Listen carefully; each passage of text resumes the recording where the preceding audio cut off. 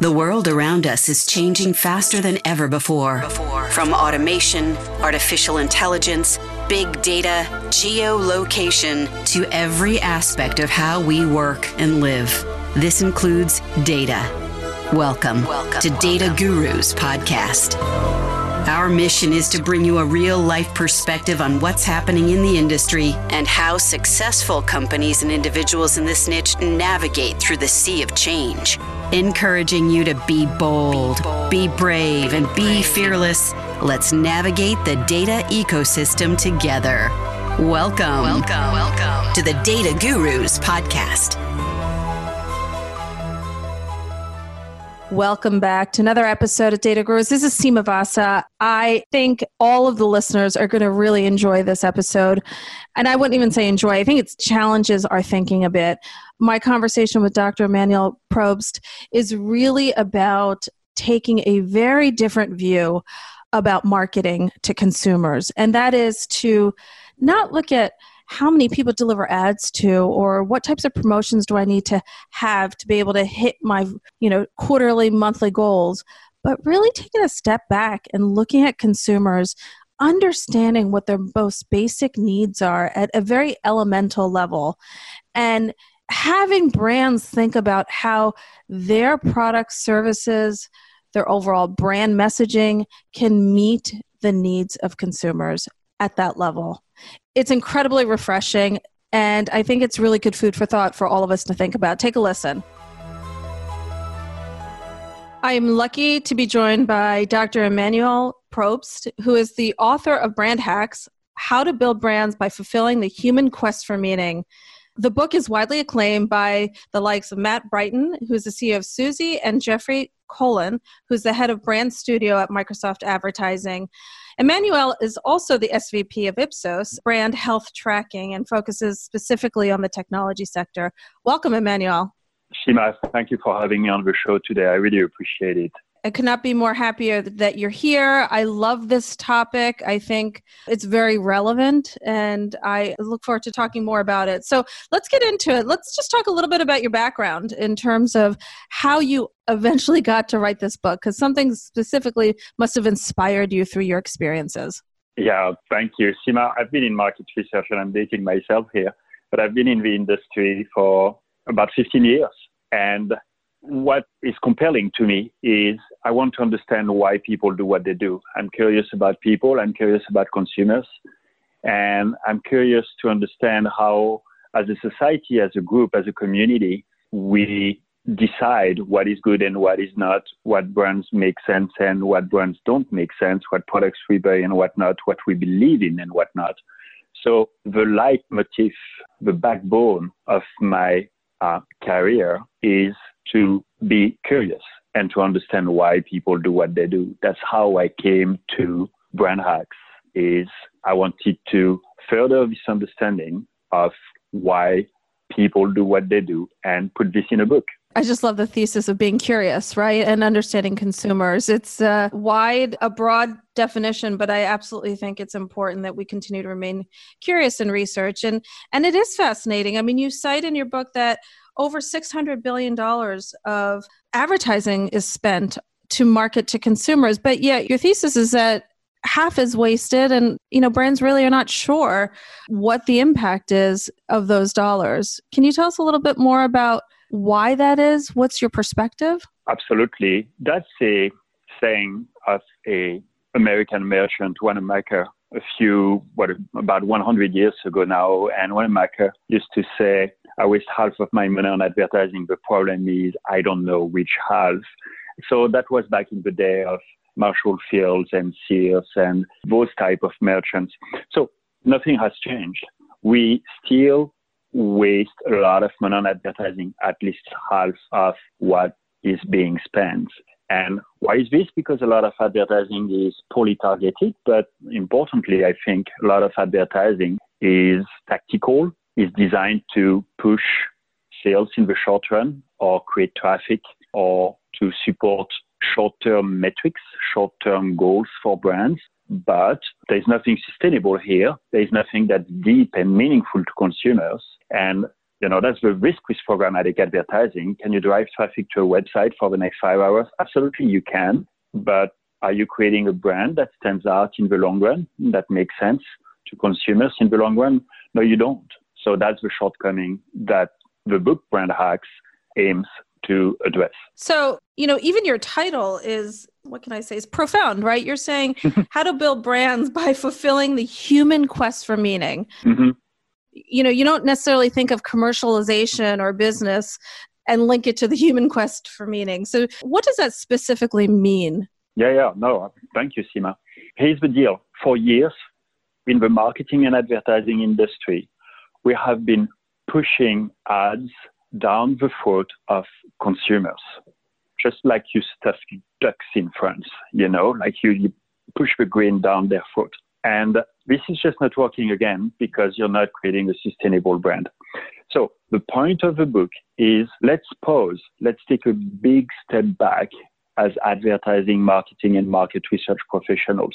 Forget about your media spend and all your strategy plans. Let's understand what are consumers, what are people trying to achieve? Because people are not trying to buy more products. People are not seeking more brands. People are not seeking more advertising.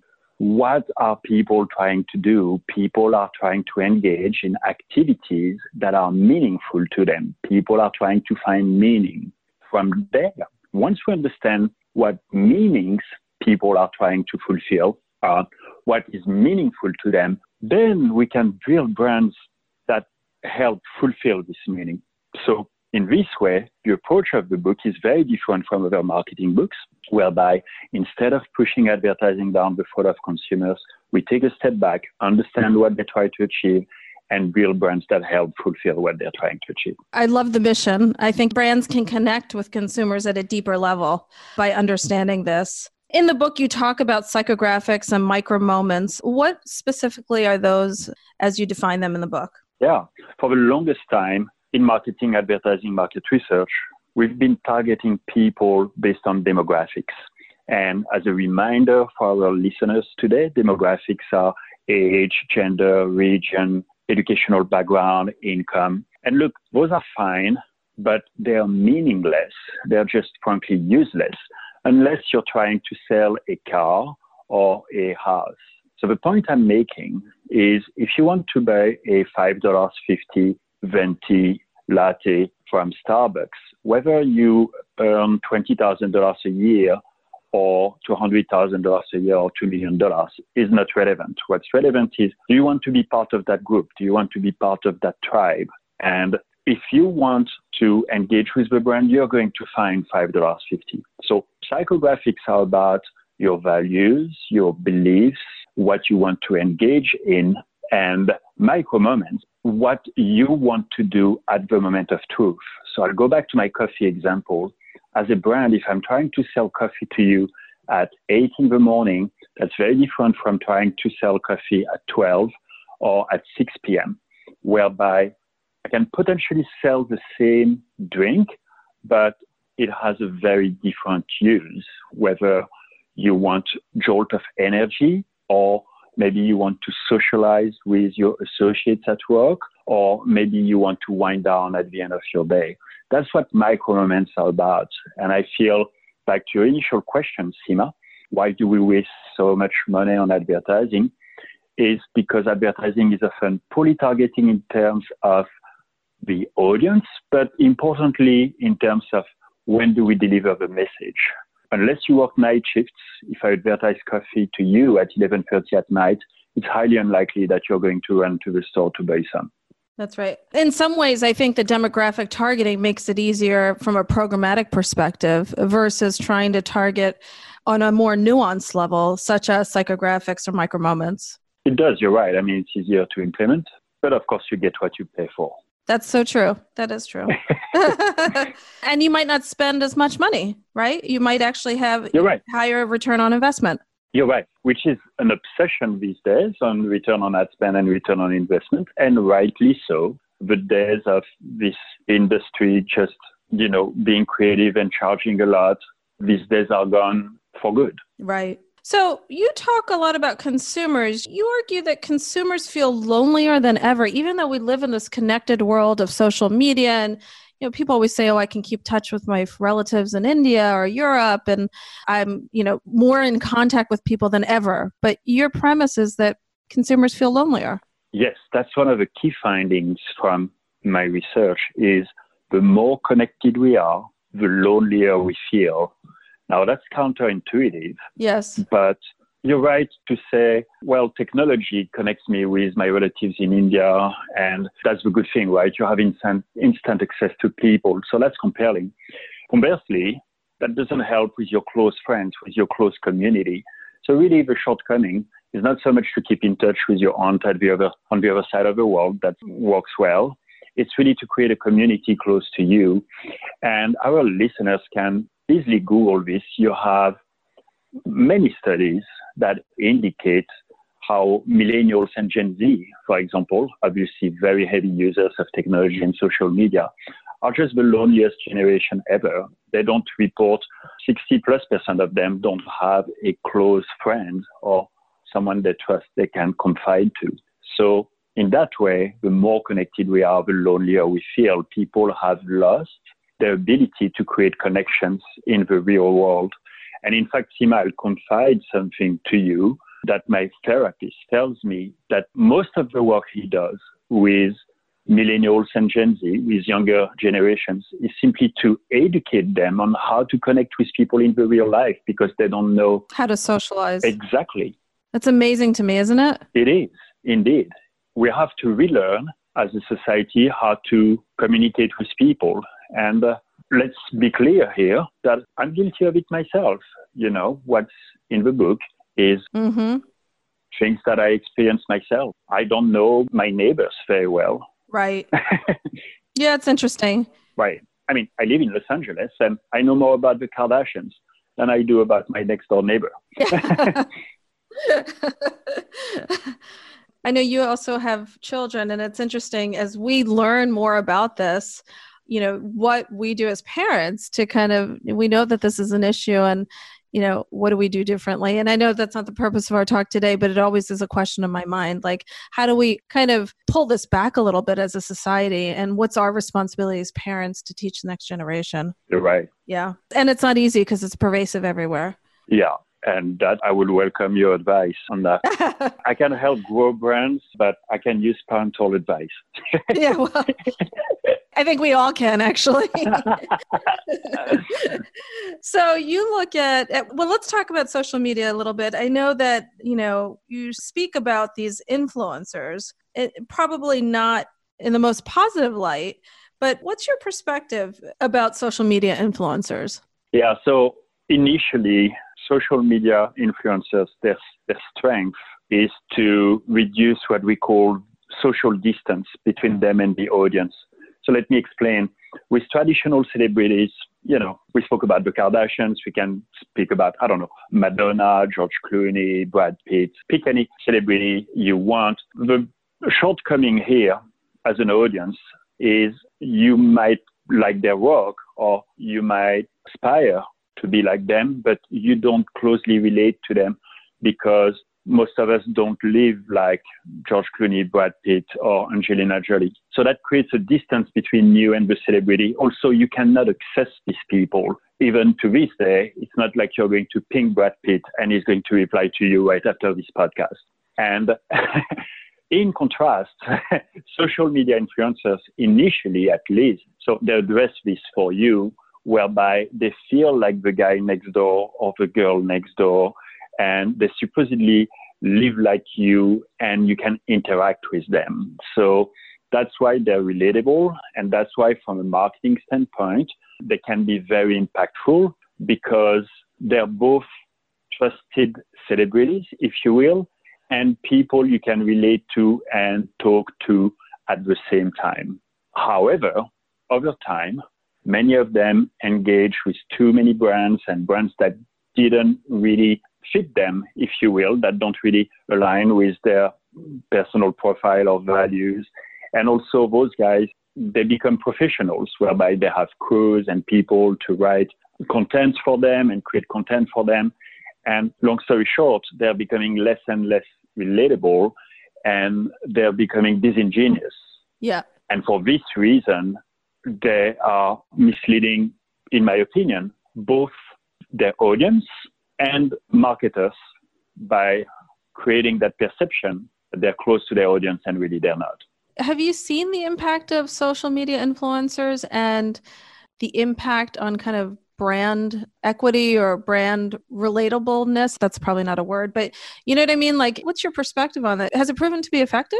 So to this day, and I do measurement for a living, it's extremely hard to measure social influencers for a bunch of reasons. Their audiences are small, and you have some limitations in terms of how you can access Facebook and YouTube and Instagram and all that.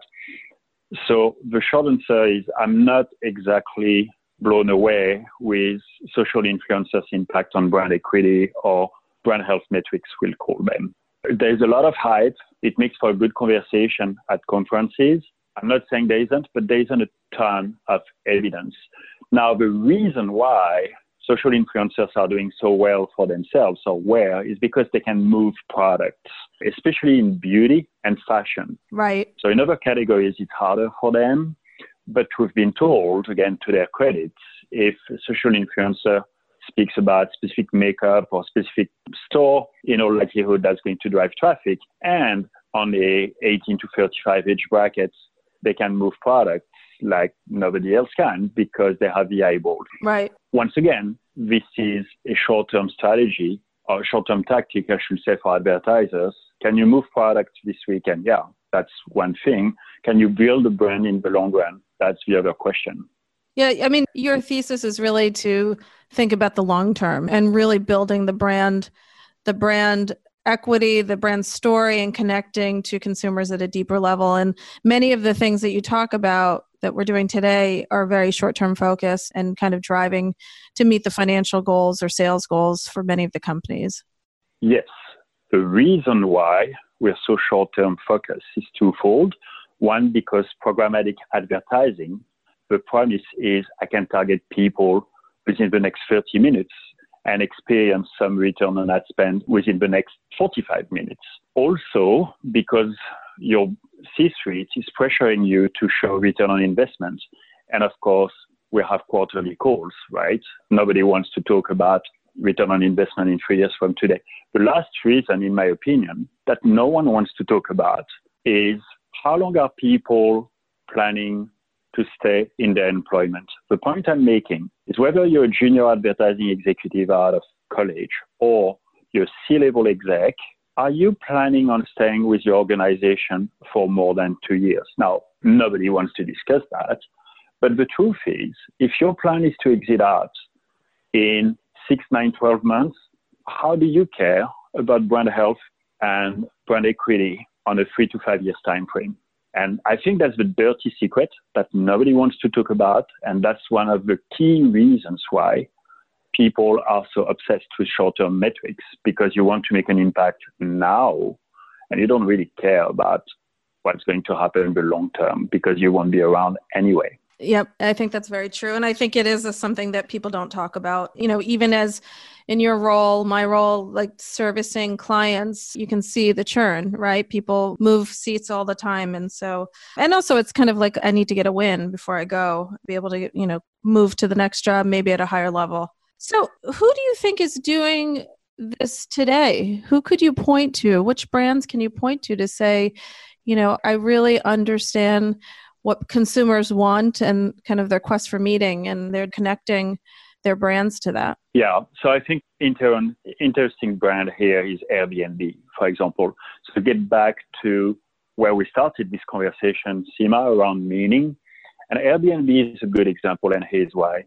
If we think about Marriott and Hilton and these companies, they sell hotel rooms, and you don't have a lot. I mean, I'm a big Marriott client myself, but the truth is you don't have a lot of differentiation.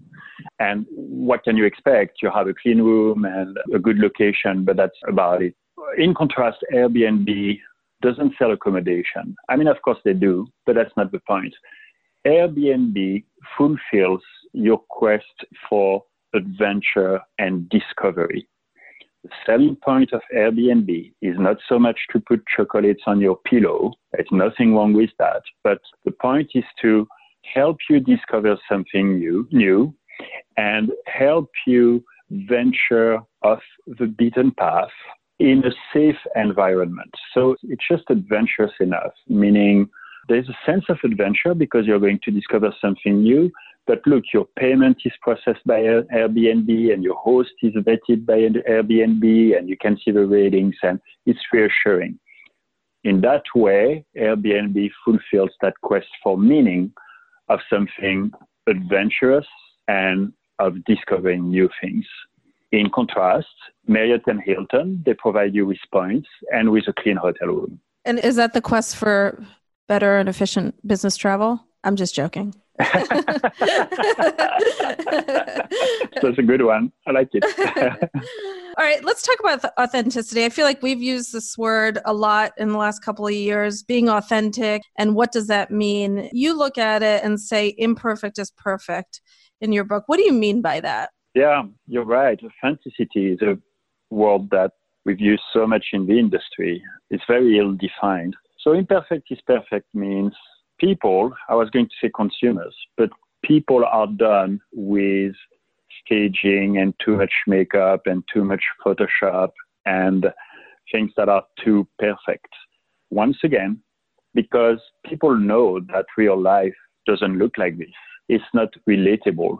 And, an example we can reflect on from like 2 weeks ago, Victoria's Secret, they canceled their show, their very famous show. It's just not relatable. And Victoria's Secret is one of the many brands that is suffering right now from projecting an image that is just not how our society is. So imperfect is perfect means nobody or hardly anybody looks like a Victoria's Secret angel. And people have flaws and they don't have perfect skin and they don't necessarily have the perfect body shape and all that. And that's completely fine.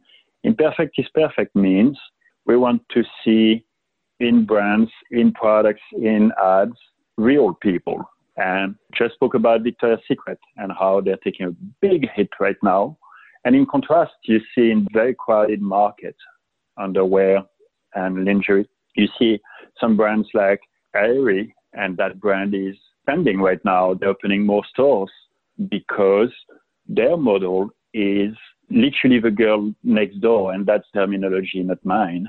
But it's to use little to no Photoshop, real models from real life, and market to real people. A few years ago, Dove in beauty, personal care, was very, very successful with a similar campaign of putting on stage, if you will, putting in their ads, real people. It's interesting that you say that because that Dove campaign, I don't remember many campaigns, but I remember that one. You're right. And those are the campaigns we remember. Interestingly, you might remember a campaign for Always that was called Like a Girl, which is another example of a very authentic campaign. But anyway. I do remember that one. Yeah. Yeah. We remember out of the millions of ads we've been exposed to over the last few years, a few stand out. And interestingly, these are the ones that are the most authentic and relatable, and where there is no sense of perfection. Those three campaigns you and I just covered, Dove, Always, these are not perfect per se. And by the way, they don't have the biggest budget. Right. So let's switch gears a little bit. Let's talk about brand tracking, brand health tracking. And, in our industry, obviously these are important metrics, KPIs to understand how your brand is doing relative to competitor brands. There's been a lot of talk about, will the existing models of how we collect and report this data continue forward? And will it be replaced by other models such as potential social intelligence or, kind of a more stitched together data sets to create new KPIs? What's your perspective on that? Yeah, for too long, the market research industry has been relying mostly on surveys, I should say almost exclusively on surveys, to ask people, how do you feel about Nike versus Under Armour and Adidas? The shortcomings are obvious. Number one, that's only self-reported data. And sometimes people don't mean to lie in surveys, but they just don't know themselves how they feel. Number two, you always work in hindsight, meaning what did you think about Nike's campaign for Black Friday? Well, it's early December now, so that's no longer relevant. And number three is just one data set. So no matter how many survey completes you have and how many data points you have, well, that's just one source of data. So these are all the shortcomings that, to address your question precisely, and I'll be very candid.